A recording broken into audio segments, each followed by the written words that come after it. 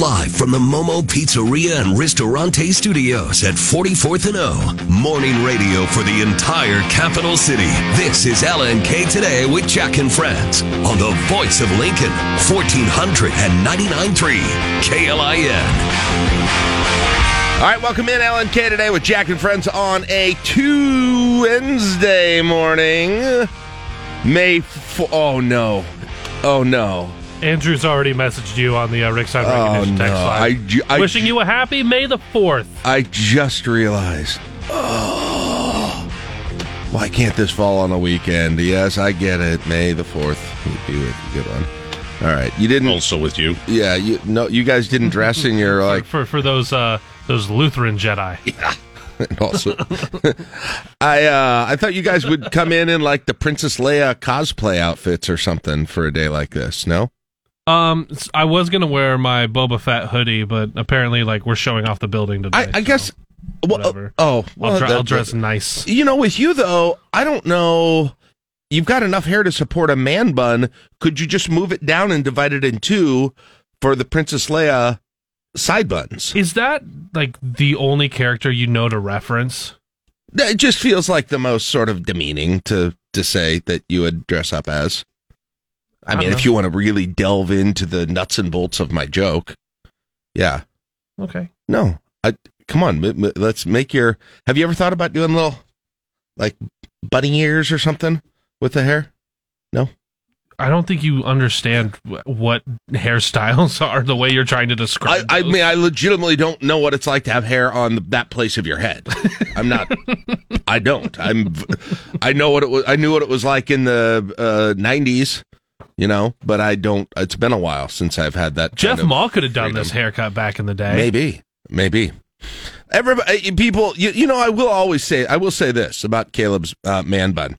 People feel very emboldened to comment on it. Oh, they do. There's just something where people are like, they feel obligated to make their observation into words. Right.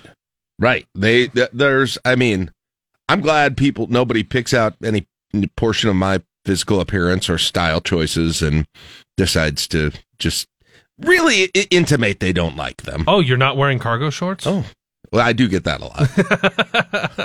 I do get that actually more than you would think at the grocery store. Hey, where's your cargo? Hey, are those ones with the signature on? No, they're not. No, I have many cargo shorts. I have not signed all of them. That's true. How you doing today, Mark? This thing's gone off the rails already. No, we're right on the rails. We're right where I was hoping we would be. Not from the serious news guy side. Oh, okay. Well, I'm fine, thank you. We do have What Chap's Ride Wednesday today, so if you guys have anything for that, you'll have your chance to get it off your chest at 7:10, as will the rest of the listeners. If you'd like to start preparing for that by giving us a text early, do it at the Rick Stein Recognition text line, 402-479-1400, facebook.com/LNK today if you'd rather do it the Facebooky way. That's your choice too. Coming up during the show today, we not only have that, our morning drive, counting down the 5 things people are talking about too. Talk with Cop with Officer Chad. We got Lincoln Symphony Orchestra in their final concert of the season, and John Bishop is going to join us as well, and he will probably gloat because Creighton got the commitment of the Shireman kid from Aurora, who is also looking at Duke and the NBA. So, and there's a chance he doesn't even go to Creighton. That'd be great. That would be a delight. It'd be fantastic. Hey, you want to pass up that money? Come on. Forget about it. So that's what we got going on today. We are looking really straight at right now a fall 2022 special session in the Nebraska legislature, as reported by Mark Vail. Yes, highly likely. If everything falls the way it appears it will, with Roe v. Wade decision of the Supreme Court, that probably will come right at the end of June. That's their norm. I mean, the session ends in June. It'll be the least dramatic dropping of a major landmark Supreme Court decision ever. Right, but it's also going to be shortly after our special election in Nebraska, just as by way of reference. Okay. Mike Hilgers has already said he would work with the governor. Senator Joni Albright wants one. She's meeting with other legislators to possibly modify a little bit her bill that got filibustered, the Endangered Medical Act. I can't even remember. But well, and by the way, just as a reminder, this didn't pass. It didn't get past the filibuster during last session, like what, 4 weeks ago, something like that. When that was happening. So, an interesting question. And as you said, she'll be having these discussions. She didn't indicate she was going to make any major changes, but are there changes that you can make that might peel off a couple of those votes to keep the filibuster going? Is everybody, or does just the existence of this decision at the Supreme Court level change some of the current legislators' mind? And what'll happen if it doesn't, Mark? It's interesting because this legislature, some of whom would have been done essentially, right? Because you've got an election in between it. This legislature will get back together for one final time before they would switch over, and the new senators, some new, some not, would come in January, and they would probably take, if it didn't work out for whatever reason, if they didn't have the votes in fall, you'd probably see it then again in some form right away again in the new legislative session in 2023. It's going to come up in every session, most likely, until it's passed. That's a good point. And signed. Yeah. And Jim Pillen came out yesterday. He had a news conference in Omaha with Don Klein. Klein endorsed Pillen yesterday, but he also said that he'd like to be the governor that signed that bill. So, right, and I assume all of the Republican front-running candidates would say same thing, that they would be willing to do that. So, and I guess just by way of background, we'll get more of this in the sound off today, but statement by the Chief Justice John Roberts does clarify if there was any doubt that this was authentic. That is no longer there. It is confirmed that it is authentic. It's not someone just wrote up and put out there and made it look real. That said, it does not represent the court's final decision. They're going through a process right now during this time where there's a lot of negotiation about individual sentences, adding more things in, adding some different things in, modifying some of the things that are said. And so that could still happen, which is kind of interesting because with the leak, you'll see how the sausage is made in some bit. You'll have the original and you'll have the new one, if there are changes in it, side to side, and you'll see what has been changed in those two by comparison, which normally you would never see. Correct. Now, I wonder if there's a second or a third draft also that's been circulated, and possible. And if that, and now with this out, another draft may have weakened this to the point, and somebody wanted it out, or they were just trying to derail it. Right. Either another draft exists, another one will come, any of that. And, I've been thinking more about that leak. Yesterday, I was sort of surmising, and it's all speculation at this point, that, the idea was it was somebody who didn't like the decision that was trying to put pressure on the Supreme Court. Get protests going and those sorts of things, and that certainly could be it. But on the other hand, there's also a benefit to knowing, and maybe you could have figured out that it was coming down either way, but to see this language and knowing in advance if you're preparing legislation or strategy after it comes out, right, to be ready if you're a state legislature or you're in the House or the Senate or wherever it might be, to sort of be ready right away with the language or with what you think the language is, to be the most efficient in changing state laws after June, July, whenever this thing comes out. And so, it's like there's all this assumption. I mean, you could see reasoning. I can see reasoning why either side might be the one who, so in as much as there actually are sides on this whole thing. Right, and it's already becoming a very large talking point in some campaigns. It came up yesterday during the voting going on in Indiana and Ohio. J.D. Vance was talking about it yesterday while the polls were open. Yeah. So, they're staking out their positions, and it also, believe it or not, does have a tendency to take the air out of some of the other news items, inflation, Ukraine. That's true. That's true. All of that. So, yep.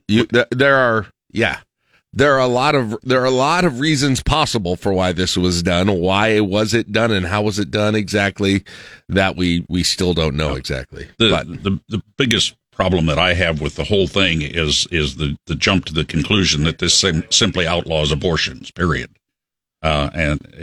And right, yeah, and that's not true. Not the case. States will still, yes. There's no ruling that says the Constitution prohibits states from prohibiting abortion. In this, it simply says the substantive due process does not require that states have it available as a constitutional right. The state is not limited by the Constitution on this issue. Essentially, is the ruling. So. And some states are already, making it known that some of the, I guess you'd call them the more liberal states, are gearing up for a surge if this actually happens. They're expecting more and more women to come to those states. I mean, you'll end up you'll end up with a patchwork of states, probably generally red states and blue states, but I mean there may be some exceptions. In terms of where it's legal and where it's not. So it'll be a country that has states with widely different policies on this going forward. Assuming nothing else changes. And of course, we'll talk about this in the sound off too. The Senate is the Senate and the House will try and act on this. They won't get the votes in the Senate, not unless they do the nuclear option.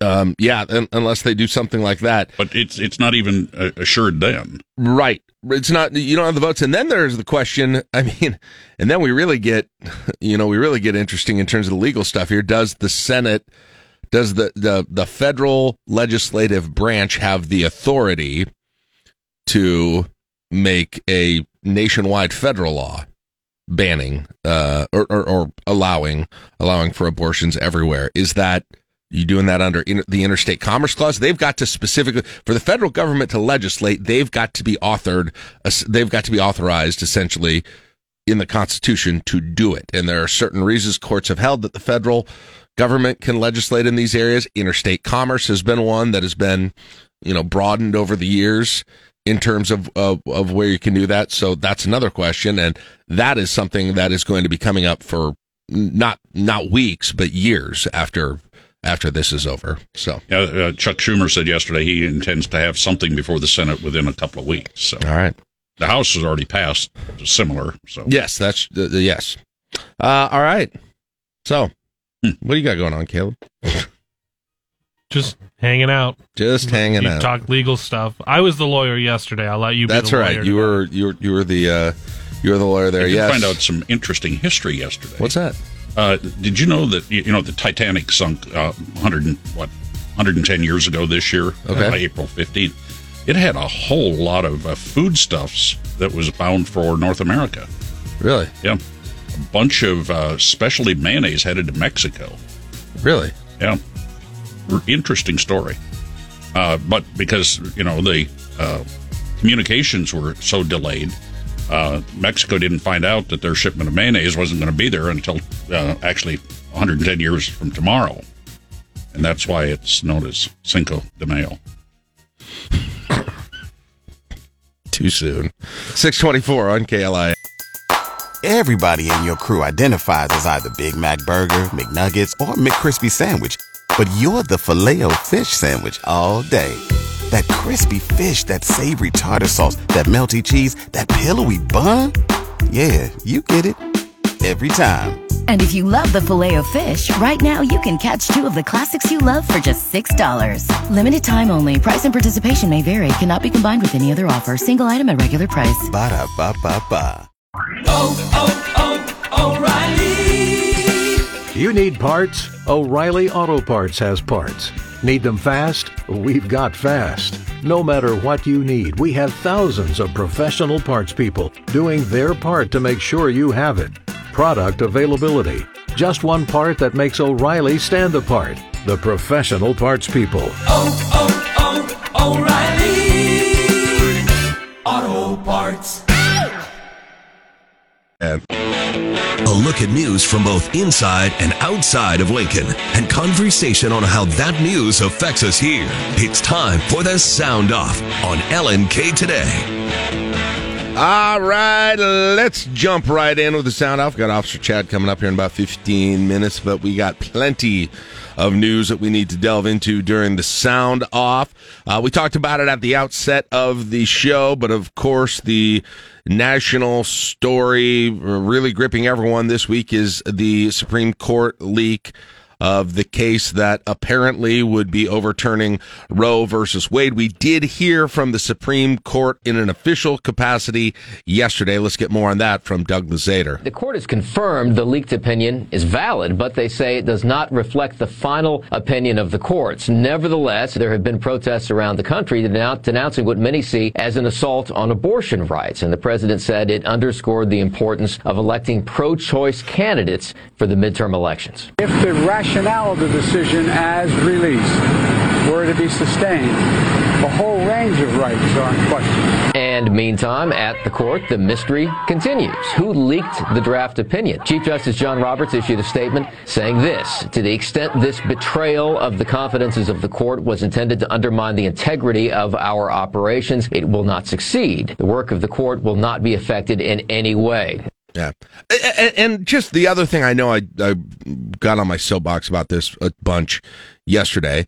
And Biden could be right about that these other rights, and I think the one that probably is most brought up right now would be the Obergefell case, which is gay marriage.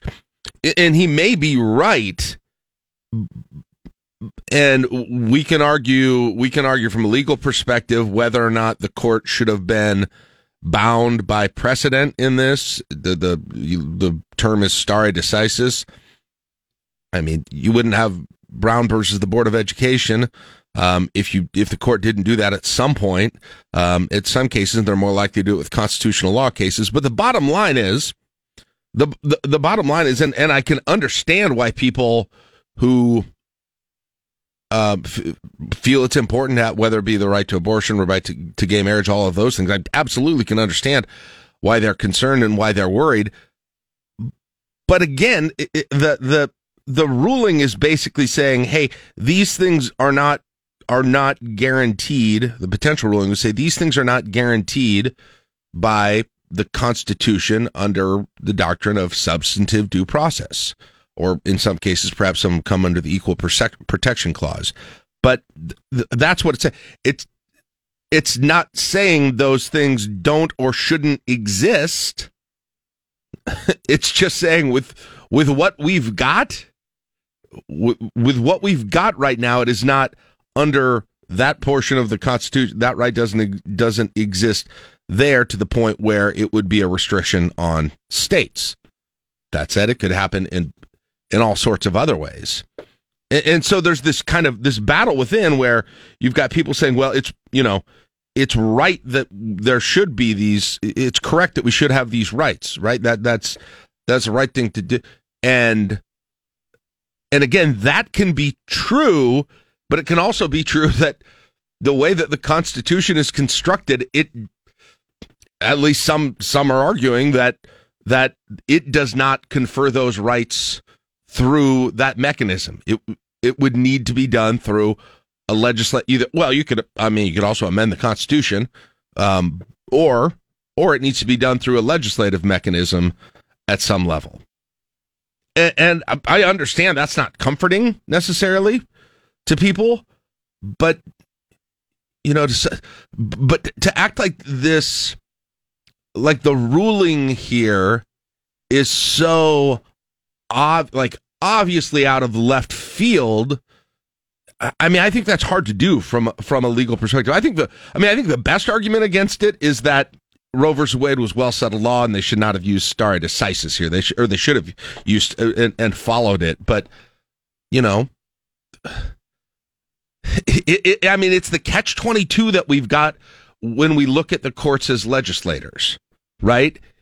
And I'm not standing up for the decision necessarily even, but I do believe that this area where they ruled in, this area of substantive due process, is because there isn't much in the Constitution to guide you in these specific situations that were not really thought about by the founders. they couldn't enumerate them in the Constitution, that leads to, a wide variety of interpretations on that issue. More so, I think, than any other constitutional issue, by far. Those clauses in the 5th and the 14th Amendments. So and I talk about it that way, and it feels like I'm being callous to people who are impacted by this. Well, you're just talking the legal side of it. Yeah, right? but you're not saying that is the side of it here. I mean, because, well, I'm not going to go all the way down that rabbit hole again. I think I said what I needed to say yesterday. But it is fascinating how much we have adopted the judiciary as kind of a de facto legislature in terms of the way some people are talking about this. Right. Is it? I was just going to say, I just don't see a lot of people I see some people saying it was settled law, and that's a colorable, that is an argument that is to be had, but let's be honest, the rules around this, the idea of stare decisis, the idea of once it's ruled, it's settled law and you don't go back, they're kind of gray too. Sometimes the court, sometimes in dissents they say they should use it. Sometimes the majority opinion does use it. Sometimes they don't.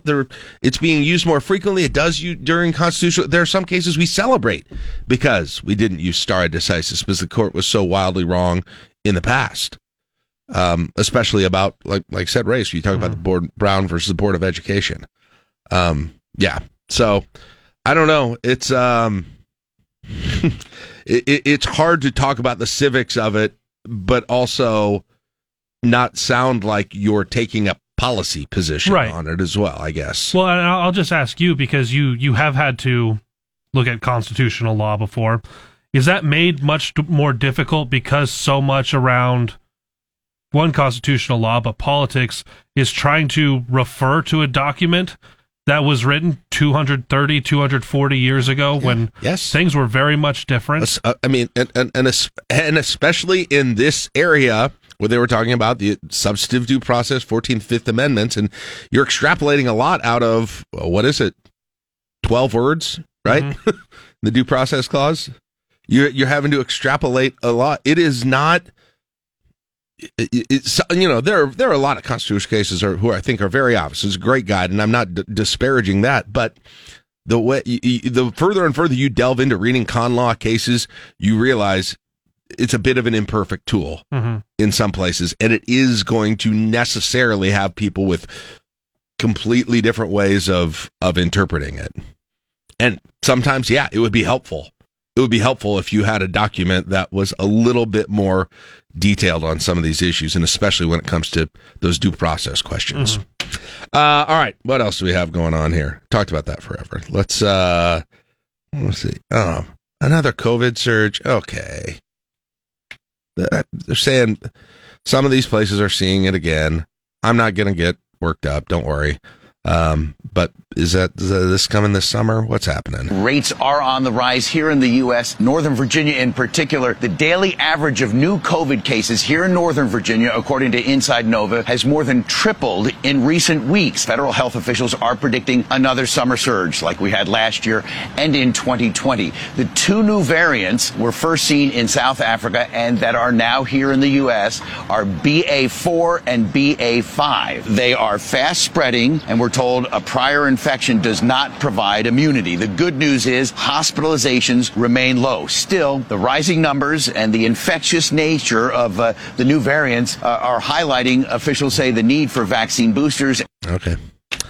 Speaking of vaccine boosters, Pfizer's getting closer and closer to having one available for the little kids. Yeah, Pfizer saying it hopes to submit data by early June to show how well its COVID-19 vaccine works in children under the age of 5. Pfizer's vaccine is the only one authorized in the U.S. for children 5 and older. The company testing 3 extra small doses for little kids after 2 doses didn't prove quite strong enough. Rival Moderna wants to be the first manufacturer to offer shots for tots. The company submitting data to the FDA last week in the hope of showing 2 of its low-dose shots work for children under 5. Steve Rappaport, Fox News. At least shots for tots rhymes, and we can quit saying jabs like we're from some bloke from London. Right?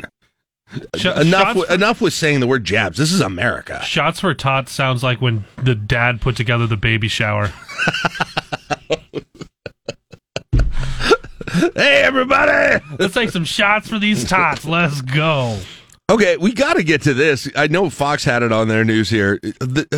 I woke up to reading this story about Dave Chappelle last night. Yeah, I saw that immediately on Twitter when I looked at it. I was watching video. It looks crazy. If you missed it, take a listen. Videos show a man tackling Chappelle on the stage at the Hollywood Bowl. The comedian was wrapping up a routine for the Netflix is a Joke Festival when the man got on stage. He was soon taken away by security and others who reportedly hit the attacker.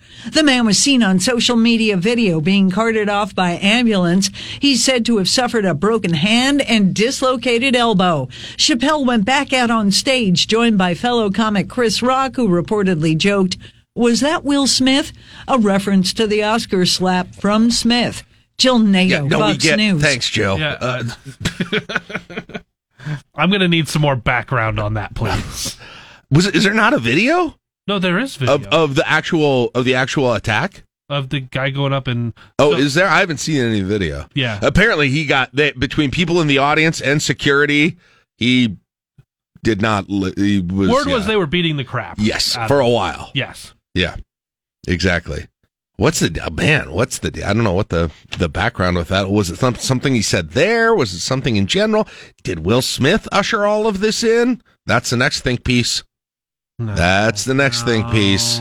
Will Smith has made it okay to attack comedians. My column. No, that's okay. I don't need to read it. Hey, we've talked a lot about some of the more controversial like free speech issue, Elon Musk things. But what about making money? Does he have some new ideas on maybe how to grow a little revenue? Meaning, you may be paying a subscription to be on Twitter? Well, some at least. In a tweet on Tuesday to his 90 million followers, Musk made clear he wants to keep the service free for casual users, but added there could be a slight cost for commercial and government accounts. Musk bid $43 billion for Twitter in April, and some speculated he might move the social media service towards a subscription-based model. Musk's controversial bid for Twitter was accepted by the board at the end of April, and now needs to be approved by shareholders and regulators, which could take a few months to finalize. Ted Lindner, Fox News. He's going to do something to screw it up. I'm not even talking about the free speech. He's going to do something weird like that to mess things up, I'm afraid, to try and keep it profitable. Last but not least. All right, so, I think there are two kinds of people in this world right now in May of 2022. People who are not all that excited about Top Gun coming out in theaters, and then the rest of us who are planning on getting to the theater, seeing that thing, fired up, excited about it, remember the original Top Gun. And so this is a little teaser for that latter group, okay? Now, you remember in the original Top Gun, you had Kenny Loggins' Highway to the Danger Zone. You had Berlin with Take My Breath Away during the infamous love scene when he drove in the motorcycle and all those sorts. Well, we've got our song for this year. None other than Lady Gaga.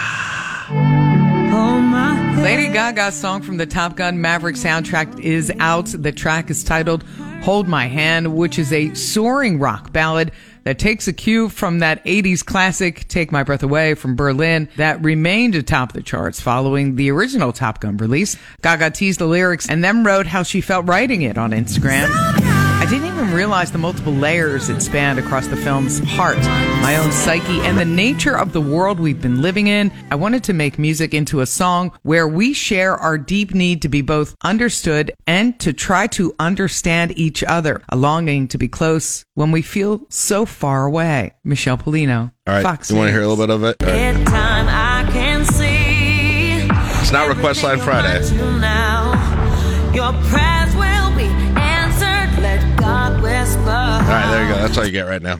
I don't know if it's Take My Breath Away by Berlin, but we'll see. Could we have the song of the summer on our hands already? 6:02, take a break. Officer Chad's coming up next on KLIN. They done it. And now LPT needs your help. Crime Stoppers on LNK Today. All right, 6:56, LNK Today with Jack and Friends on KLIN. You're in the group that's looking forward to Top Gun, right, Chad? Oh, absolutely. Okay, I would hope so. Yes, absolutely. I loved that show. I remember going to see it in the theaters. Yes. And that was an awesome soundtrack. I wasn't a big Kenny Loggins fan until then. And then he did every movie for about a 4-year period. Yeah. I guess you started with Footloose, and then it was like Caddyshack. Footloose. It was Caddyshack. Back it up a little bit there. Yeah, that's true. I guess the Top Gun was more of the end of the run than the beginning. But there are already some people trying to claim this new Top Gun is like the greatest movie ever. There are? Yes. Well, it better be. We've waited long enough. Well, they're trying.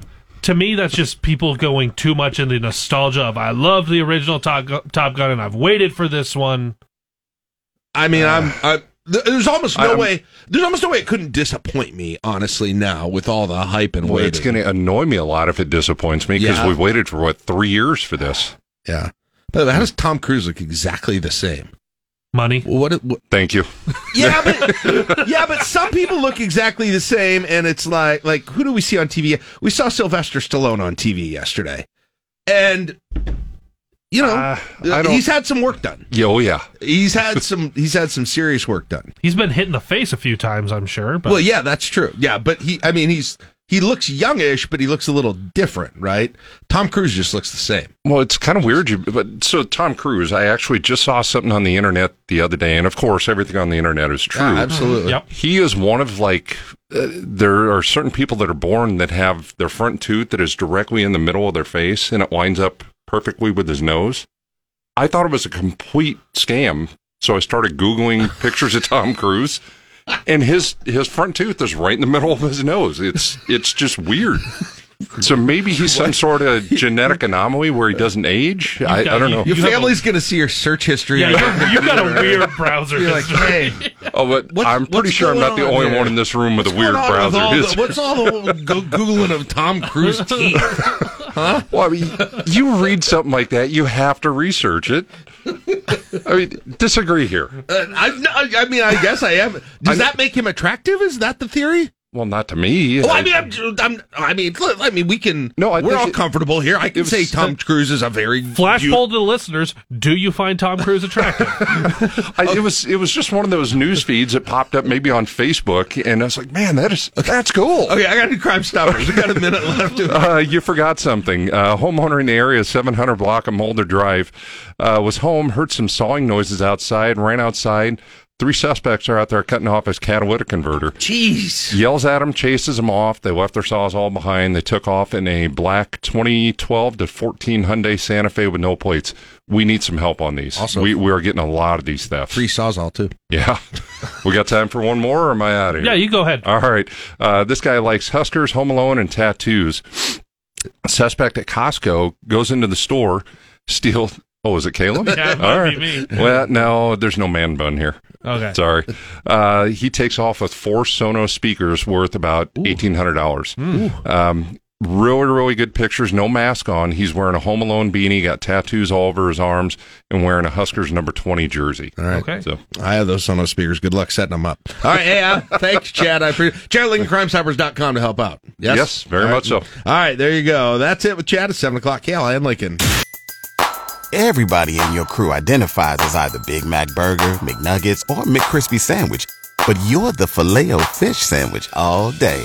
That crispy fish, that savory tartar sauce, that melty cheese, that pillowy bun. Yeah, you get it. Every time. And if you love the Filet-O-Fish, right now you can catch 2 of the classics you love for just $6. Limited time only. Price and participation may vary. Cannot be combined with any other offer. Single item at regular price. Ba-da-ba-ba-ba. Purchase new wiper blades from O'Reilly Auto Parts today and we'll install them for free. See better and drive safer with O'Reilly Auto Parts. O'Reilly Auto Parts. Time saver traffic. Live from the Momo Pizzeria and Ristorante Studios at 44th and O. Morning radio for the entire capital city.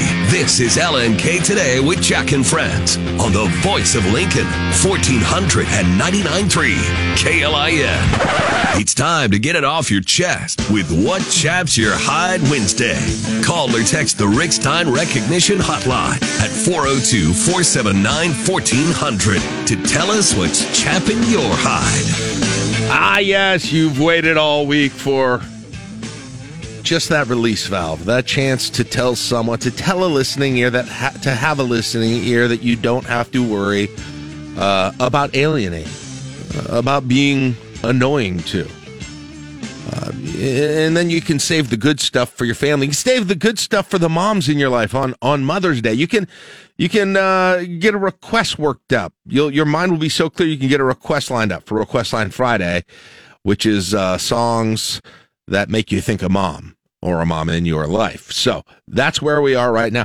Facebook page, Caleb, little kind of slow goings this week. We're doing a very good job. Kind of slow goings this week. It's because we're doing such a good job. We're getting someday there'll be no phones, no texts, no Facebook posts, and we'll know we've ridded the city of Lincoln and the expanded listening area of all strife, really. And our job will be done. We'll just walk away. But that's not happening now because Debbie's calling. Debbie's first. Good morning, Debbie. What's chapping your hide? Good morning, gentlemen. Before I go into what's chapping my hide, I will tell you that I have to agree with Officer Chad. I've always wondered what it was about Tom Cruise's smile that was so strange. I had no idea it was a tooth in the middle. I always knew there was something with his teeth, but I thought, God, that is really interesting. So now I definitely will have to Google that. Does that make Tom Cruise more or less attractive for you? Oh, I've never found him all that attractive. What? What, Debbie? Debbie with the hot takes. Wow. I like give me Kevin Costner any day. Come on. Wow. Okay. I'm not going to argue. All right. What's your chaps today? And that kind of chaps my hide, Debbie. But nonetheless, you find Tom Cruise attractive? I mean, listen. Come on, Jack. We can. I know I know what a good-looking man is. I know I'm not one, and I know Tom Cruise is one.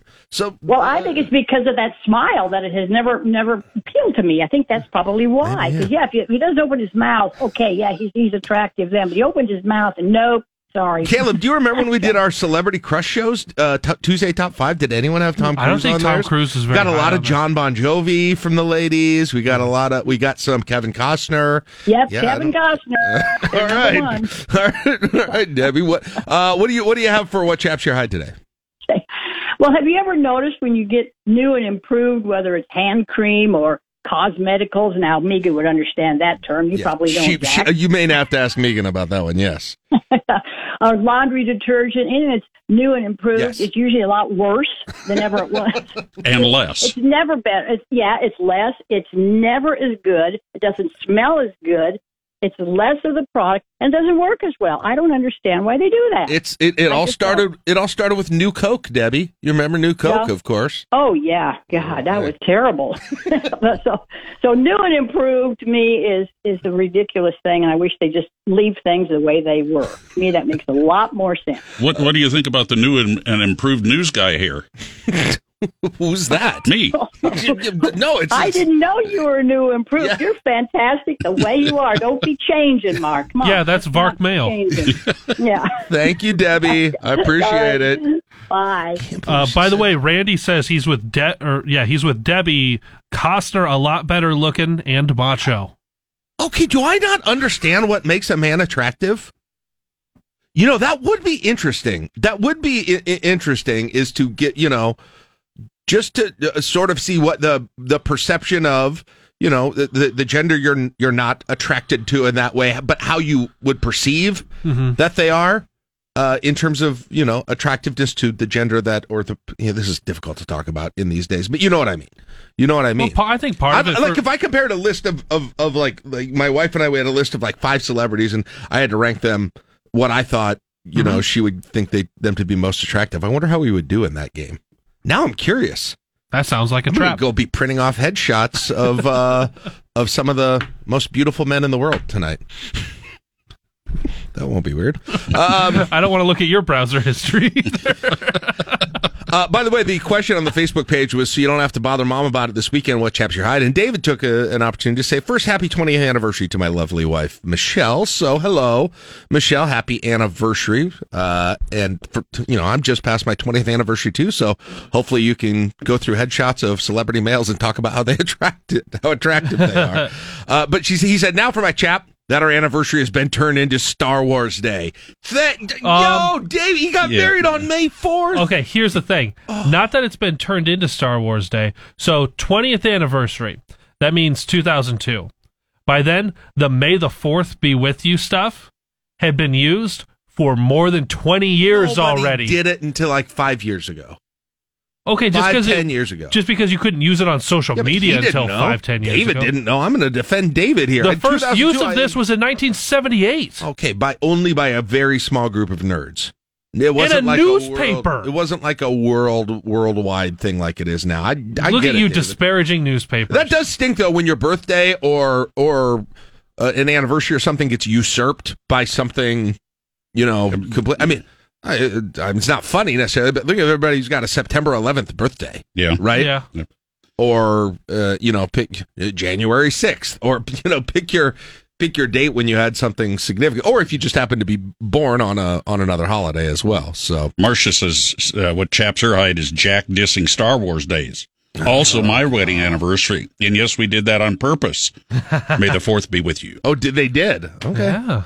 Well, that's why I got married on June 16th. I can tell which two of our commenters are not married to each other. Yeah, exactly. No. Lori said, getting a great deal on that would be a good game where we just have listeners who are couples and we have the men, we got like three of the men on one side and three of the women on the other side in cars, and we try and guess who's married to who. Think about that for our ticket Thursday. It's sort of like the newlywed game on steroids. Yeah, exactly.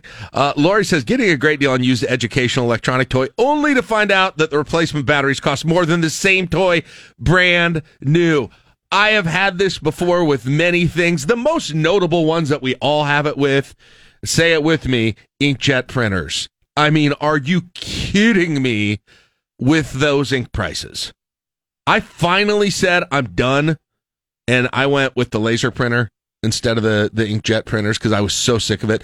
The ink, I don't know where that ink goes. I don't print that much stuff out. I'm not, well, there's not much in those. Publishing a newspaper out of my house, but every time I go to print something, you're down on cyan 37 or whatever it is. And then you go anywhere to buy it and it's like $80. This printer costs $65. It's frustrating, but that can happen too. Joyce says, public women's bathroom that don't have a hook for your purse. No way I'm putting on the floor. Ew. Is that what the hook is for in stalls? In ladies' stalls. Do they only have hooks in ladies' stalls, not in men's stalls? No, there are some in men's stalls, and that's typically for your jacket. Like your jacket? Yeah. Okay. But it's not even standard, though, I don't think. What percentage of stalls in Lincoln, Nebraska you think have hooks on them? It's low. I'm going to guess 25%. 25%. I'll bet it's way higher than that in the women's. I've never looked. You've never looked in the women's restroom? No, I've never looked at. I guess I'm just getting out of business. I've never really checked out my environs, and I never wear a sports coat anymore. Thank goodness. I rarely wear a jacket. They're usually in the stalls. Yeah, I know. No, I think I get. Yeah. All right. Peter says people who have their car windshield wipers on high when it's only misting. That's hilarious. I can't handle that either. First of all, I'm gonna piggyback off of Peter's. There are not enough speeds of windshield wiper rotation. Cars come with what? Somewhere between 3 and 5 speeds. Something like that. I could use, the perfect speed is always in between the presets. I'm telling you, I want 20 speeds of windshield wiping in my car so I can really tailor it to the exact amount of rain. Because there's nothing worse. It goes too slow and you can't see, but it goes too fast, right? And it'll sort of dry off, and then it'll make that terrible rubbing noise because it's not even wet enough, and there's no speed in between that. So yeah, when I get my new electric pickup, okay, what's it called? I forgot what the name of that. The Rivian. When I get that with the one with the stovetop, with the kitchen, yeah. I'm gonna ask a custom built 20 different windshield preset speeds. That's what I would like. Windshield wiper preset speeds. I think I've got 7 on mine. Variable intermittent, and it's also got a rain. 7? I think so. It's also got a rain sensor, so you can turn it on intermittent, and if you activate the rain sensor or wetness, it will. It goes. Wait, it's like a custom according to how much it's raining. Yep, that's sweet. And then it'll speed up if the rain gets heavier and slow down. Oh, that is sweet. I didn't even think of that. I'm still 10 years behind the way I'm thinking of it. I put a bunch of the Texters chaps on the prep Okay, page. sorry, I keep talking about. Christina says the fat guy got all the sweets in my house, and now I want nothing more on the planet than a brownie. Yep. All right, on the text page, let's go to our new text line. By the way, thank you for bearing with us when you get the little auto text the first time that you text back. Let's see. Panhandle Steve says, my daughter Alexa is chapped at Amazon. I bet. I have a theory real quick. Have you ever noticed on Netflix shows, Netflix original shows, how many people that they have named Alexa in those shows? Mm-hmm. I think they are designed to get you to turn off your Amazon device. I'm like not even kidding with this. I think they have put more Alexas and Alexises in Netflix shows to get people to turn off their Amazon devices. Wildcat Martin says, you know what chaps my hide? A teenager who does an email interview with a popular local radio personality because he wants to go into broadcasting. No, it's a crucial component of his grade, and yet does not bother to turn his report on set interview until his dad noticed he hadn't. And when questioned, the teen says he was too busy broadcasting sporting events to his high school, so he didn't get it done. Sigh. Let's see, what else do we... Tamara says, Amber Heard. Wow, going deep in the Johnny Depp thing there. I haven't followed that very closely, but Gary says, chat my hide, bike paths downtown. Bikes never use them. Mosh Pit Chad. Who's Mosh Pit Chad? Fantastic. Ticketmaster fees. Pearl Jam was onto something when they boycotted Ticketmaster and they agreed. Kristen Olathe says, chaps my hide, the federal government is even considering paying back college loans. If they do, I'm not sure anyone should have to repay anything. We consolidated, my wife and I consolidated our student loans and refinanced that. So I think we're screwed if they even do this. Yeah, because you took it out of the Swimsuit? Check. Sunscreen? Check. Phone charger? Check. Don't forget to pack the 5-Hour Energy. It fits great in a pocket or carry-on, and the alert feeling will help you arrive ready for anything. Now get 20% off when you use code 5HETRAVEL at 5hourenergy.com. Expires April 30th. One-time use only. Not valid with other discounts. Remember, visit 5hourenergy.com and use code 5HETRAVEL to save 20%. Pulling up to Mickey D's just for drinks? Oh yeah, that's me. Nothing extra, just perfection and a straw. Coming in hot for the coldest cups on the block. Because there are drinks. Then there are drinks from McDonald's. Mix things up with any size lemonade or sweet tea for $1.49. Perfect with our classic fries. Price and participation may vary. Cannot be combined with any other offer. Ba-da-ba-ba-ba. All right, it is time to count them down. So let's get it started without any further ado with number 5. Speaker of the legislature says he'll work with the governor to quickly call a special session if, as expected, the U.S. Supreme Court strikes down Roe v. Wade. State Senator Mike Hilgers said a day after the draft Supreme Court opinion was leaked, indicating the court would overturn it, that even though he prioritized the trigger bill debated by state lawmakers last month, which would have immediately banned abortion in Nebraska by ruling this ruling if it comes through the court, that was blocked by filibuster as LB 933. But he said if Roe v. Wade's turn, he's going to do what he can to get a special session. So the question is there any reason to believe that positions that were held by legislative members early in 2022 will change late in 2022 when this comes up again?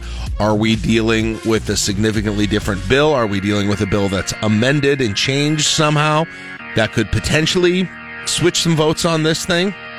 I think it would have to be switched. It would have to be amended or rewritten because of some of the major complaints of outlawing contraception even. Yeah, there were that part and some of those who were also concerned about the potential liability of doctors and only allowing from an affirmative defense after a criminal prosecution was brought. That also is something that perhaps they would look at when they do this again. I'm not sure. But the answer to the question that if they do not have enough people change their mind, what happens next? Well, I would expect, and Mark, I think you would too, that you get into the 2023 session, January 2023, and it'll be some form of a bill will again be brought. And probably, as you mentioned at the outset, probably every time that you're in a legislative session going forward until it happens.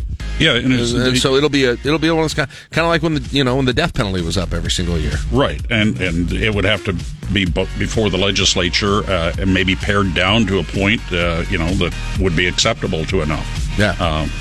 But to go in as far as this one by Senator Albright this last year just could not get over the threshold. Yeah. And again, and perhaps there's something about the nature of, with this Supreme Court ruling that in itself changes some minds on this as well. But again, hard to tell, but it seems very, very, very likely now, Mark, that this fall sometime you will have a very closely watched special session in the state of Nebraska. One which is especially unique because it's one final time that this iteration of the legislature will be getting together, because after the calendar turns, you will have had a general election, and it'll be a different makeup. Right, and I don't know if it'll be a more beneficial or not beneficial makeup to the potential chances of this bill. And Speaker Hilgers might not be there. True. He's running for statewide office. Yeah, that's a good point. So there'll be an attempt. There'll probably be, if it doesn't work, there'll probably be another attempt a few months later after that. Number 4. The numbers are coming out. We've talked about it several times. How many people are switching parties for the primary?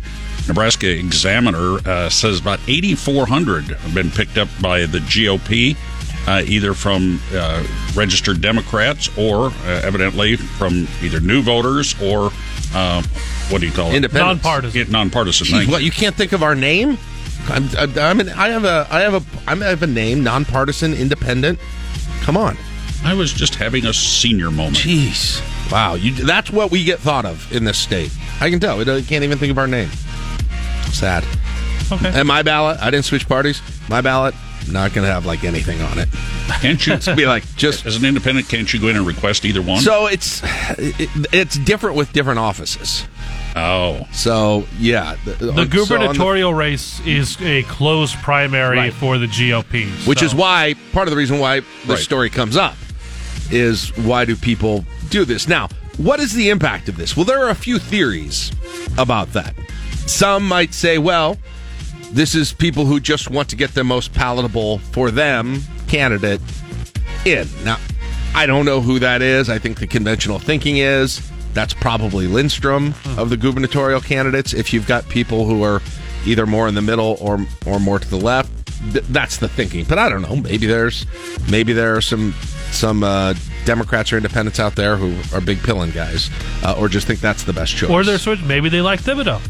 Or Thibodeau. But so someone outside the top 3. The other, they're also, I'm sure, within that group of people who are doing this strategically are also casting votes for Herbster. Mm-hmm. Because, as we've said many times, that's your best chance of some kind of a Hail Mary for the Democrats in the general election. And it's still a Hail Mary, but instead of having the ball at your own 5-yard line, you've got the ball at your own 35-yard line. Essentially, that's if the situation in Herbster stays as it is right now. But there's a lot that could come out between now and November. Right. All I'm saying is, yes, that is a Carol Blood winning the Nebraska governor, barring something absolutely crazy happening with another non-Herbster Republican nominee, is the most likely situation. I don't think anybody would argue this is Herbster getting through because of the way that the divided nature of the Republican Party here on him already, the potential of a third candidate, all of those things. So they may even themselves out in the people who have switched in this. Some who are actually voting for somebody they want to win, some who are actually voting for Herbster, thinking it gives Carol Blood the better chance to win down the road. We'll see. But again, in some ways it could kind of cancel. And I don't know how significant 8,000 is going to be anyway. Maybe. Could be. Well, in the last really contested gubernatorial general election, that would have been back in 2014, 8,000 voters would have made a significant difference. That would have been between 3 and 4% of the total vote. Yeah, I was going to look at the Because Ricketts won by less than 1%. Right. On that GOP primary.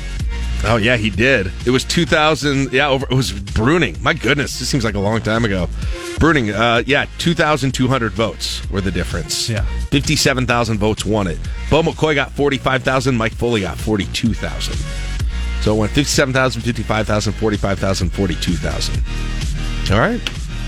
So if it is. If it is really tight, however those 8,000 go, not saying they'd all go to one, but they can have an impact. Yeah.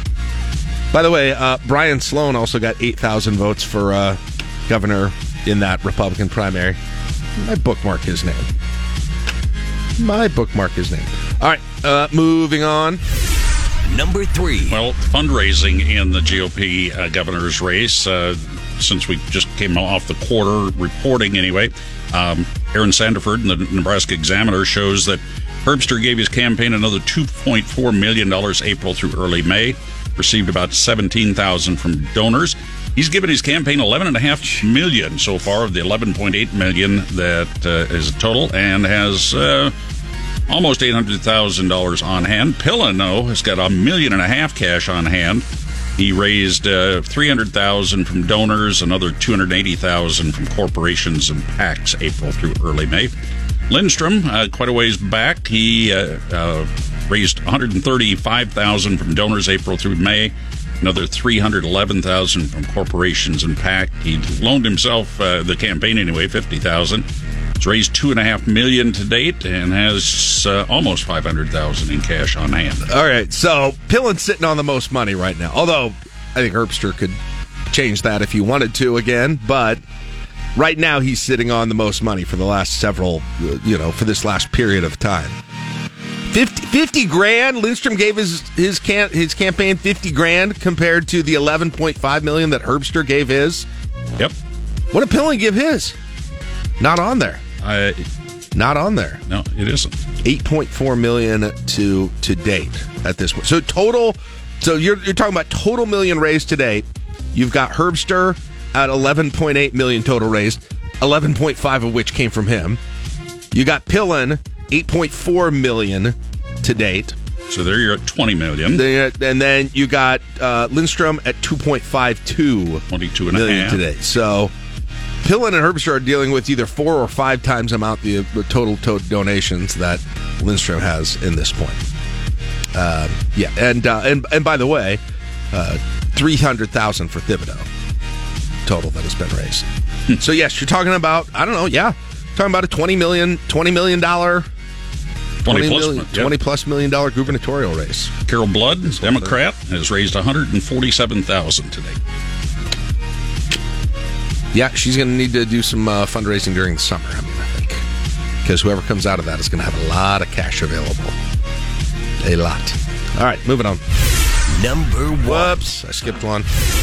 Number 2. College football coaches pushing for some NCAA rules changes to help stabilize rosters that are depleted by transfers. The proposals would lift the yearly cap on how many players a school can sign, and also create designated windows in which a player must either enter the transfer portal to retain immediate eligibility.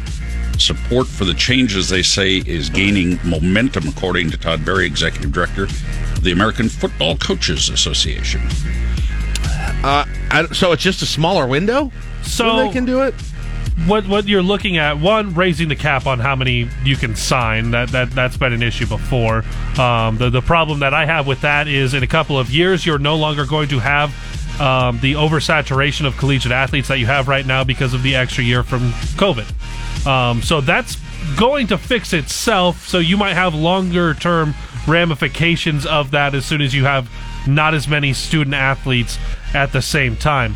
Now the transfer window, that's been something that's been talked about before, but how do you keep programs from going and finding backdoor channels to talk to an athlete who's not in the transfer portal yet? Think of that wideout at Pitt, who there's a lot of reports that he was finding a way to have conversations, maybe through some people, with Lincoln Riley at USC. There is a lot of tampering right now.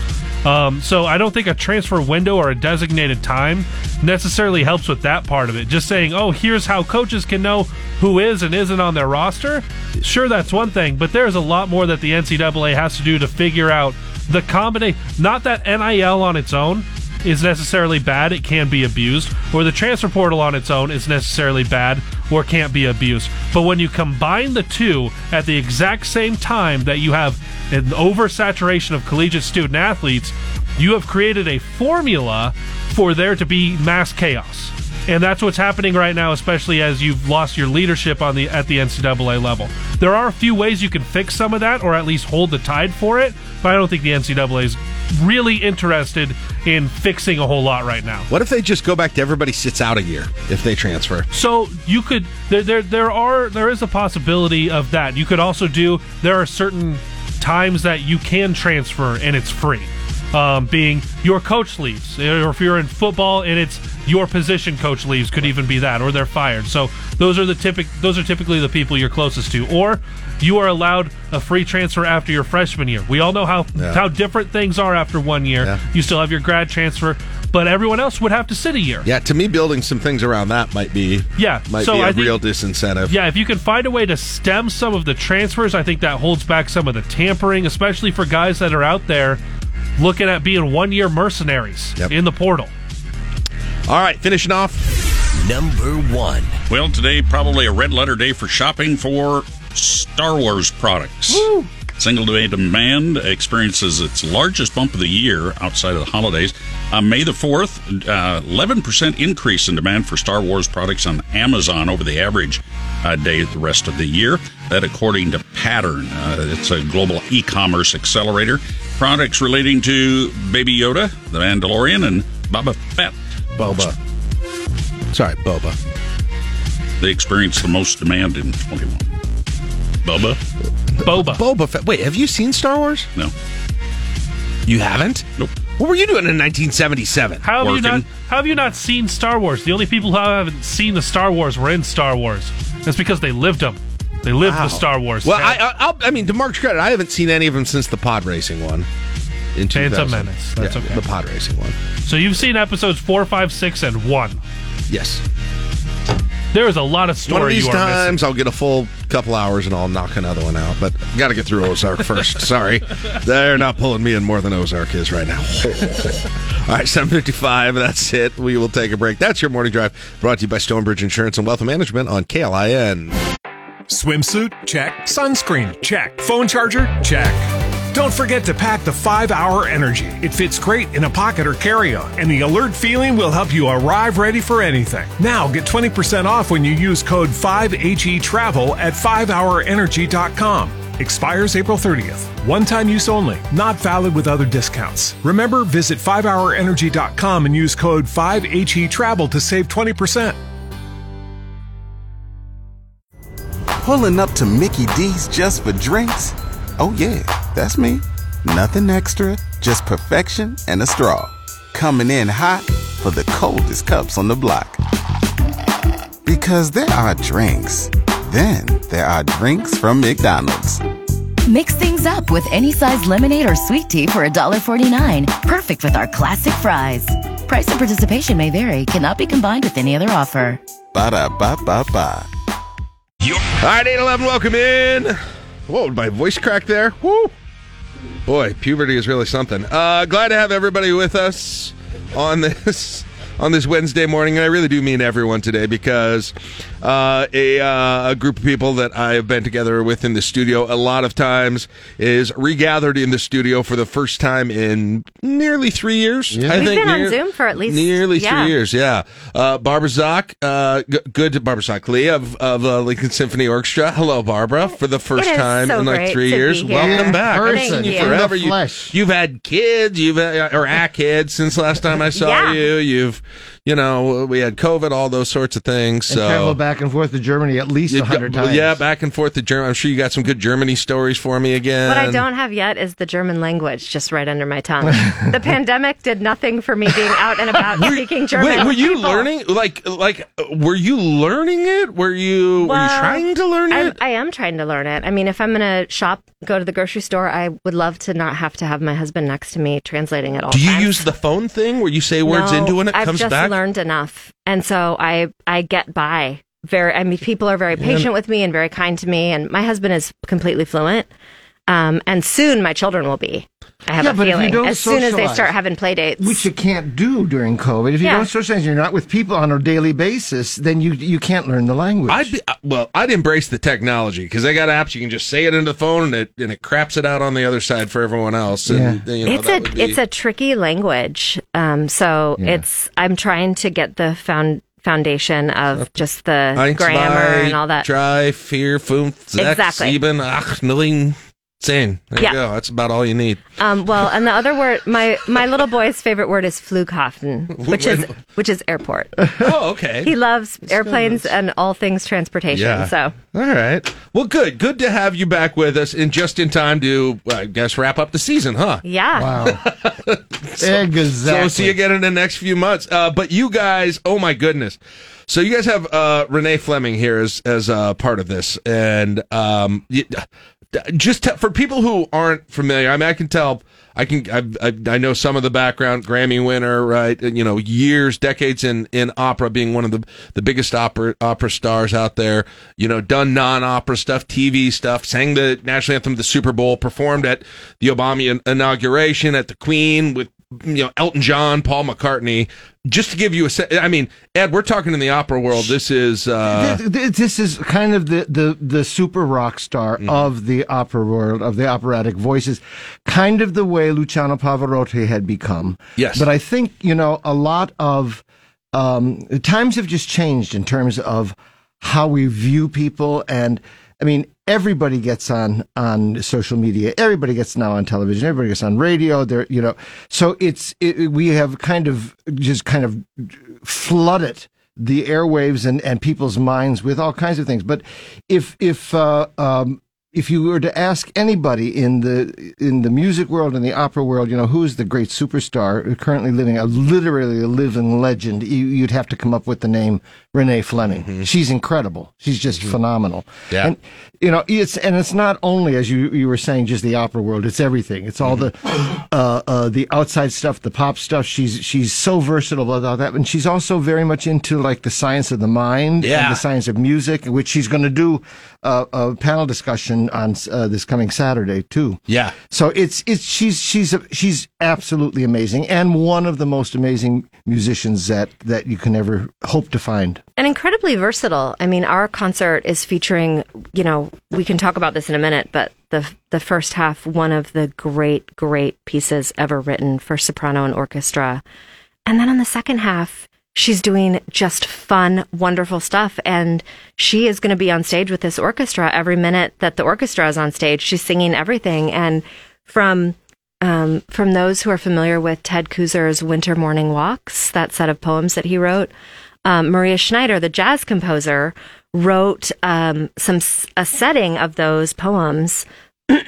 And when Renee Fleming found out that she was going to be in Nebraska, she insisted on having an arrangement made. Really? For the orchestra. So a little Nebraska flavor here from the opera star. And you're going to get to hear this opera star sing this jazz stuff in a very fun and different, cool. It could not be more different than the first half, which is deep and contemplative and I don't want to say heavy, but right. But it's serious. It takes you on an emotional journey. This first half. This is Strauss, right? Yeah. Richard the Strauss. four last songs. Right. So you're gonna just get to hear her do everything, and then she's singing the diva, and I could have danced all night. Rodgers and Hammerstein. Oh, really? Yeah. So just like a super wide range. 2 shows of in stuff, one, you hearing might her, say. Exactly. Not telling you how to market. And I have to tell you that when I was waiting for the program to come about, I thought, okay, because it's vocal, and let's face it, the voice is a very kind of precious instrument that cannot take an enormous amount of wear and tear. You have to have great to be technique. gentle. Yeah, you have to be gentle with it, and you have to have good technique to get through it. So I'm thinking, okay, I'll get the program, and they'll say in the program, okay, orchestra piece here, like put an overture from the opera or put an overture from a Broadway show, or something, because usually the singers then go off and they take a little rest. They have a little sip of tea with, They wrap their throat in a scarf.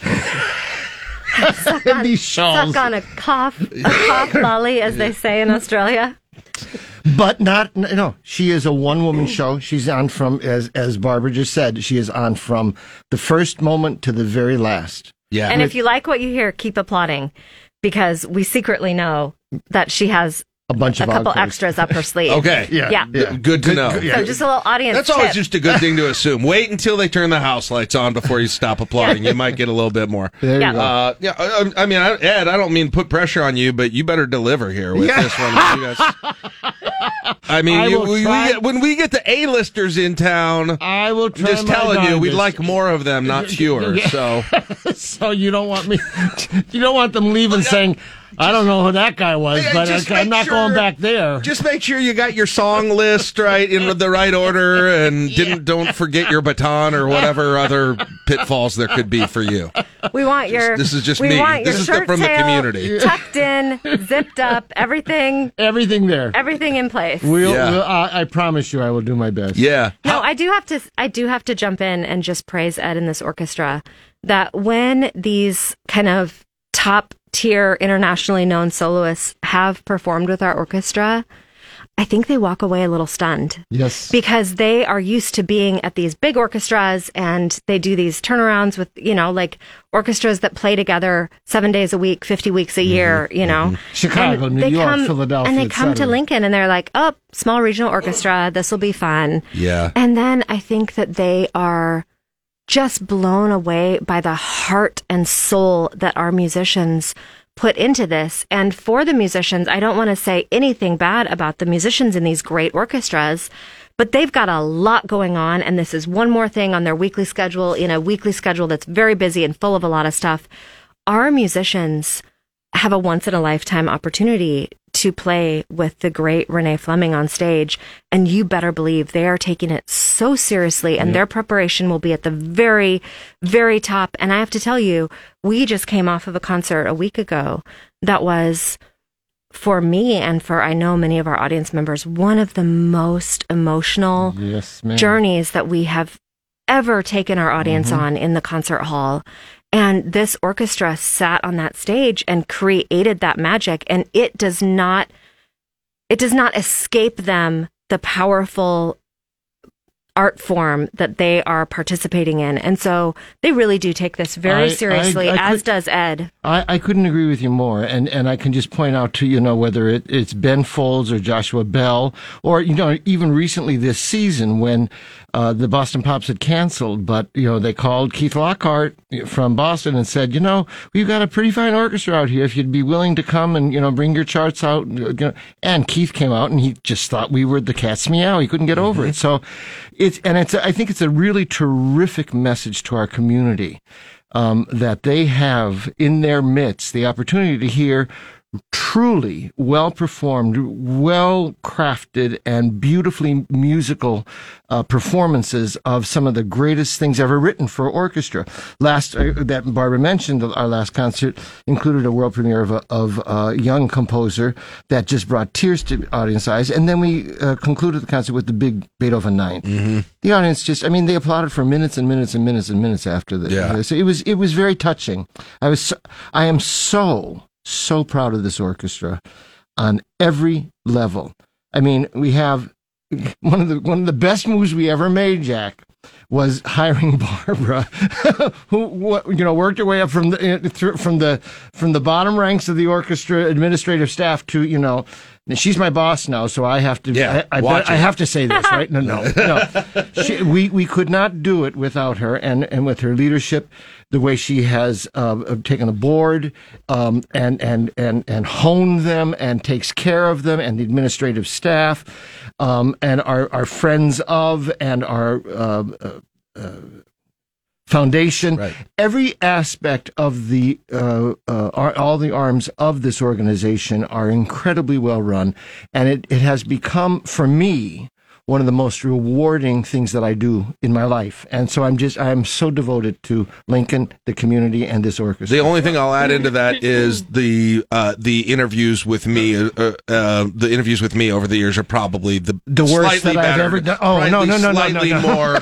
You point out a lot of important things, but you can probably miss the top of the list. Actually, I got to tell you, Jack, that's actually true. Yeah. I can't imagine my life without Jack Mitchell. I just can't. Why don't you guys parlay all this great stuff? Get Renee Fleming to do like a residency here, right? Like, what do we think? Like a 3-week run, 5 and 7 p.m. show, weekdays with the orchestra. You guys up for that? If you want to help me raise some money. Now we're talking about probably into the 7 figures at this point. Actually, I do have to say that her team has been so wonderful to work with because her schedule is just jam-packed. Yeah, I bet. Jam-packed. She comes Friday night straight from LA. She's here Saturday and Sunday, and then Monday she goes straight to the next place. And she is, I don't know how these artists do it, because when she is here, she will be all here. Yeah. And I do want to just put in a brief plug. She has done this collaboration with the National Institutes of Health and the National Endowment for the Arts. And it's called the Sound Mind Initiative. And with this, she has put together these panel discussions. And so there are 3 experts from Lincoln and Omaha who are joining her on Saturday. It's Saturday from 2 to 3:30, 1 o'clock to 2:30. Okay. Nope. Somebody look on my website. It's 2 o'clock to 3. I'll pull it up. 2 o'clock to 3:30. And 2 o'clock, yep. 2 o'clock. Tickets are free. It's not a performance, so don't come thinking you're going to get to hear her sing. Music in the Mind. It's a panel discussion. It's called Music in the Mind, and she will take questions. And I think it'll be an incredibly interesting experience for anyone who is interested in that whole side of it. And then to hear her the next night in concert. So that show Sunday night, 6 o'clock, Lead Center. Go to LincolnSymphony.com to get tickets. Guys, I got to run. Good so to see great you. talking with you. So great. Appreciate it. And Thank look you. forward to talking. You guys work on that residency thing. Let me know if you get that. And we'll catch you next You'll be season, the I first. guess. All right. Let me know when we're invited to Baltimore, Ed. Caleb and I will be there. Open invitation. Go Orioles. Come on. All right. It's 8:25. We'll take a break. That's the Lincoln Symphony Orchestra on KLI. Swimsuit? Check. Sunscreen? Check. Phone charger? Check. Don't forget to pack the 5-Hour Energy. It fits great in a pocket or carry-on, and the alert feeling will help you arrive ready for anything. Now get 20% off when you use code 5HETRAVEL at 5hourenergy.com. Expires April 30th. One-time use only. Not valid with other discounts. Remember, visit 5hourenergy.com and use code 5HETRAVEL to save 20%. Pulling up to Mickey D's just for drinks? Oh yeah, that's me. Nothing extra, just perfection and a straw. Coming in hot for the coldest cups on the block. Because there are drinks. Then there are drinks from McDonald's. Mix things up with any size lemonade or sweet tea for $1.49. Perfect with our classic fries. Price and participation may vary. Cannot be combined with any other offer. Ba-da-ba-ba-ba. Yeah. He's been talking Huskers on the Nebraska airwaves for nearly 3 decades. It's Old Timers Day on the radio dial with former KLIN morning show sidekick, John Bishop. All right, welcome back, LNK Today with Jack and Friends on your Wednesday morning, May 4th. All right, just get it out of the way, John. Just get it out of the way. Get it out of your system now so we can just go through and have a normal interview. All right, fine. Welcome to Creighton Baylor Shireman. Is that what you wanted? No, well, I guess get both things out of the way. Well, okay. You know what? I'm gonna look out for you today. I'm not gonna say it because I'm a little verklempt. I'm stunned. I'm shocked. I'm disgusted, quite frankly.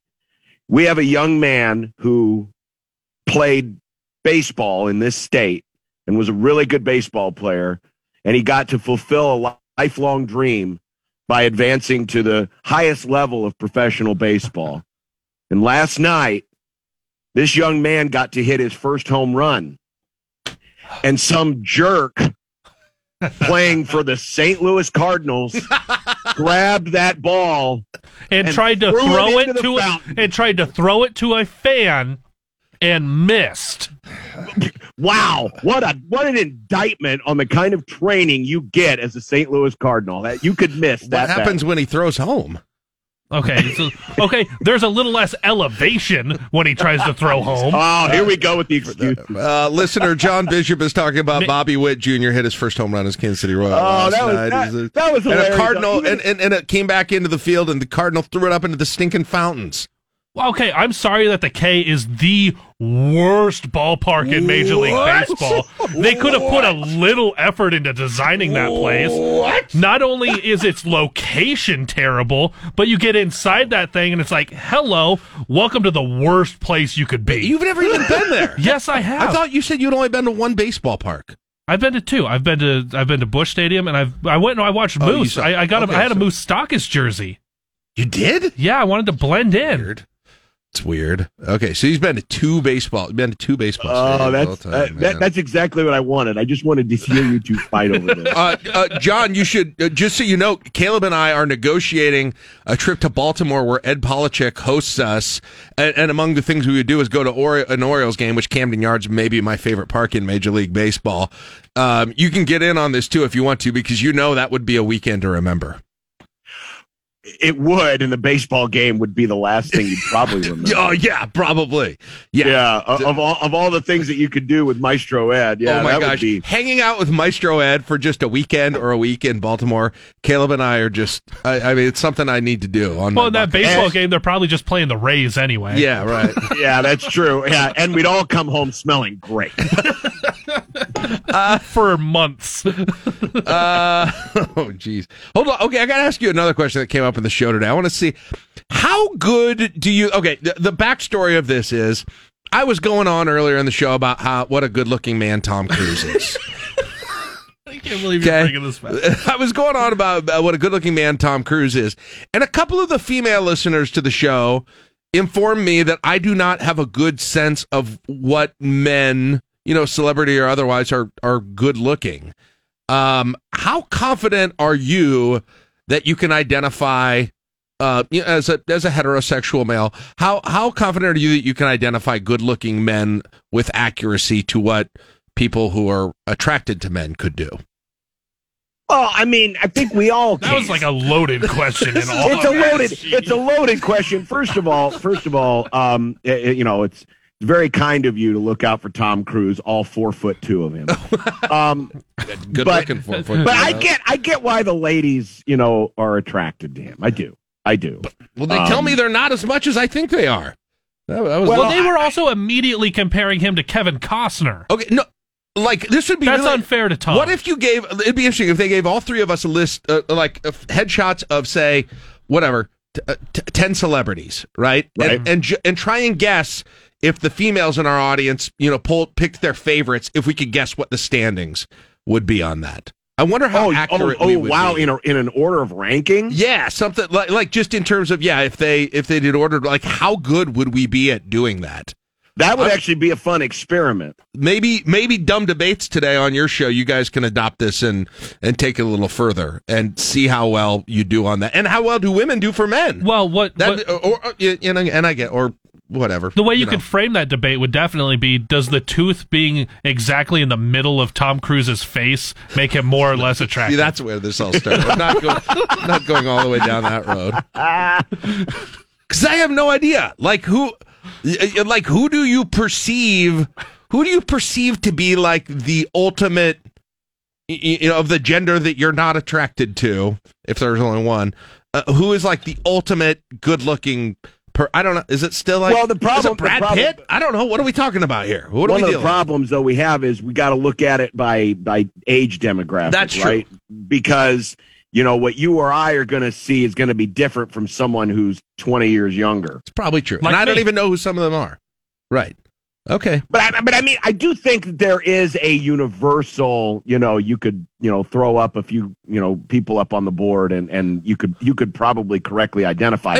Now, as far as, and that's the thing too, is tastes have really changed. Right. I mean, and you don't really notice it until you go through an exercise similar to this, where you're like, oh, wait, what? People don't like that anymore? Yeah. And you're like, oh, wait a minute. Well, when did this happen? See, I've been told overweight and balding is in 2022. That's what I've heard. Who told you that? That's just what what I'm hearing. Were you watching Seinfeld? Is this the episode where George goes opposite day? What's going on? That's just what, if you kind of read the tea leaves in Vogue and stuff like that, you can tell. That's where we are right now. All right. Well, that will be an interesting exercise we have to try out at some point. When should Scott Frost take his unpaid vacation or his paid vacation or whatever it is? Well, if you were tasked with scheduling that for Scott Frost, 5 consecutive days off, where are we putting this thing, John? You know what would be funny is if they bet on themselves, and because it says during the championship season. Right? Yes. So I'm assuming that would include December if your team gets into a bowl game, correct? Oh, okay. So let's say, because everyone believes that the front end of the schedule is lighter than the back half of the schedule. Let's say Nebraska's got their 6 wins by sometime in October. You could bank those days, right? Like in the second week of December. Yeah. Instead of doing it earlier, because I can understand why you don't want to do it in fall camp. There's going to be a lot of things you got to iron out. You're playing a game early in the season, so you don't want to serve it in fall camp. Then the next logical thing would be to do it during a bye week, but the timing of the bye week is kind of important to you. Are you out recruiting? Are you right? Doing stuff like that. And so in a perfect world, probably the best place to do it might be December, but then of course you're also, recruiting. So I don't know. I think that's something they're going to have to figure out, but I'm guessing it's going to be during a bye week. So yeah, there's a bye week between Oklahoma and Indiana. There's also a bye week between Purdue and Illinois. There are 2 bye weeks where you could do this. I don't know. I just say take the whole Georgia Southern week off. Call it good. See, I was hoping initially the first report was saying that the days didn't have to be served consecutively. See, it did originally say that. I knew it originally said that. Okay, that's cool. That's cool that some reporter got it wrong. I went and I read exactly what the agreement was. Caleb got mad at me because I said I had read that, and now you confirmed that I read that. It was incorrect. No, I saw it too, but my point was going to be this. If it would have been that way, what I would have done if I were Scott Frost is I would have taken the first 5 Mondays of the season off. Yep. And you don't even have to show up for the press day. Exactly. He doesn't get to come up and get the great smell of pizza every Monday. Do you know why he would have done that? Because that's exactly what John did to use his vacation days every January during the NFL playoffs when he worked here. That was your actual plan. So you could stay up late on Sunday nights and watch NFL games during the playoffs. Yeah, it was fantastic. It was a great idea. It was ingenious. I wish I would have done it this year. I will notch that away for this next year. Yeah. Well, you just took 2 Mondays off. You're done. Okay. You're done for the time being. Okay, so yeah, that'll be. I don't know. Do you? When it comes to this penalty coming down with everything else, with the NCAA and NIL in the background of the NCAA's sort of lack of institutional control there, do you sort of roll your eyes at this whole thing? They're putting the hammer down on? Yeah, I mean it's not a huge deal. I know that the stigma of NCAA investigation penalties. It's always going to have that but when you really look at it, to me, obvious, and everyone said this, but to me the more embarrassing thing is you cheated, air quotes, and didn't get better. But I also do wonder on a serious side. Because of the timing of all of this, if this kind of threw off the early stages of the Frost-Alberts relationship, because remember, Trev was only on the job for like 3 or 4 weeks. They had that press conference and he came in. Yeah. And it was very awkward. And, you get off on the wrong foot. Now, obviously, it's been water under the bridge, but you do wonder if it would have, would have gotten things off on a better start. And you also wonder if Nebraska's preparation for Illinois was at least a little bit hampered by all of this, because you could obviously tell. I mean, Scott Frost did not play a good game of poker that day. You could tell he was very upset, and it was something that was weighing heavily on his mind, and he was probably had to go see the dentist to get his teeth fixed after grinding him down to the root. Yeah. And you do wonder if maybe that had something to do with maybe lesser preparation for Illinois. I'm not saying that's the reason they lost, but I do wonder if that did have an effect. So those are probably the more damaging things than the actual sanctions themselves. But by the way, just because I know it was a little tongue in cheek, John, but I looked it up because I was not sure about being able to bank those days for what would be the postseason. The championship segment is specifically in season. It's competition that's conducted in which results are counted for postseason selection. Okay, so you can't do it in December. Yeah, I knew it was during, you had to be in your season, so you couldn't do it in the summer, just out of nowhere, but yeah. But yes, it cannot be after Iowa, essentially. Now, but does that also include the August? Because the season doesn't, so it's when the season starts, not fall camp, right? Does a game have to be played? Yeah, it has to be when your season is being conducted. So Nebraska gets an extra week because they're playing week 0, but no, you can't do it in fall camp. From the way I've read what is the championship segment. All right. So yeah, it's got to be a bye week or you're sacrificed. Now imagine if this was a season where you didn't have a bye week. Yeah. It would have to happen during the week of preparation for a game. Right. Then my joke about Georgia Southern is probably what you end up doing. I mean, right? Seriously. And then as you know, the other team would use that as bulletin board. Right. They don't think the coach doesn't even take us seriously. He's taking his suspension this week during our They don't think they need their coach against us. God, nobody figures out to even accidentally get bulletin board material going against them like Nebraska does, it seems like already. And then you'll get a Georgia Southern player caught on a hot mic saying, "You had a winnable game." Well, winnable game. All right, last but not least, since we last talked, Nebraska has added 2 playmakers or players across the defensive line. Ochaun Mathis from TCU, Devin Drew from Texas Tech.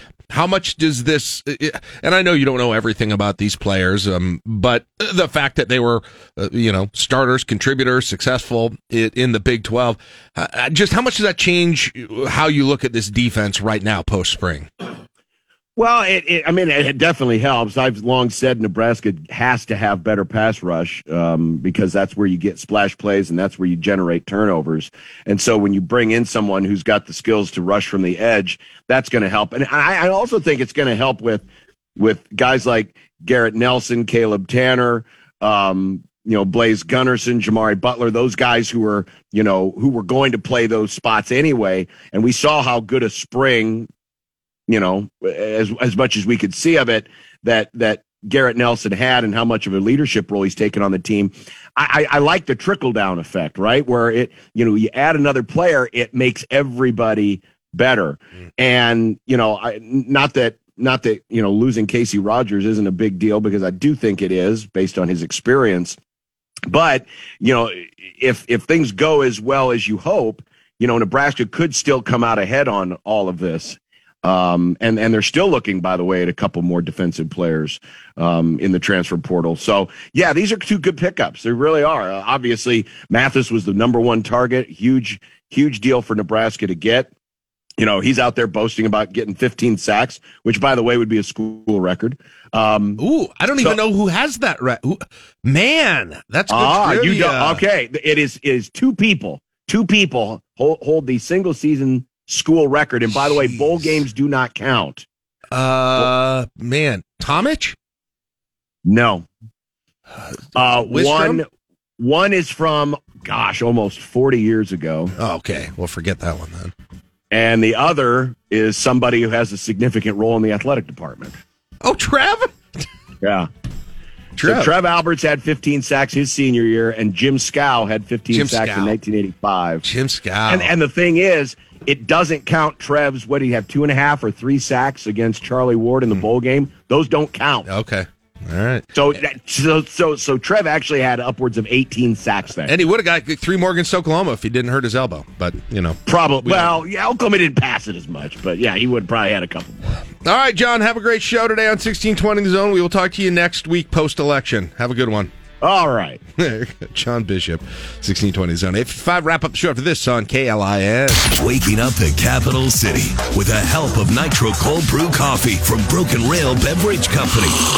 This is 1499.3 KLIS.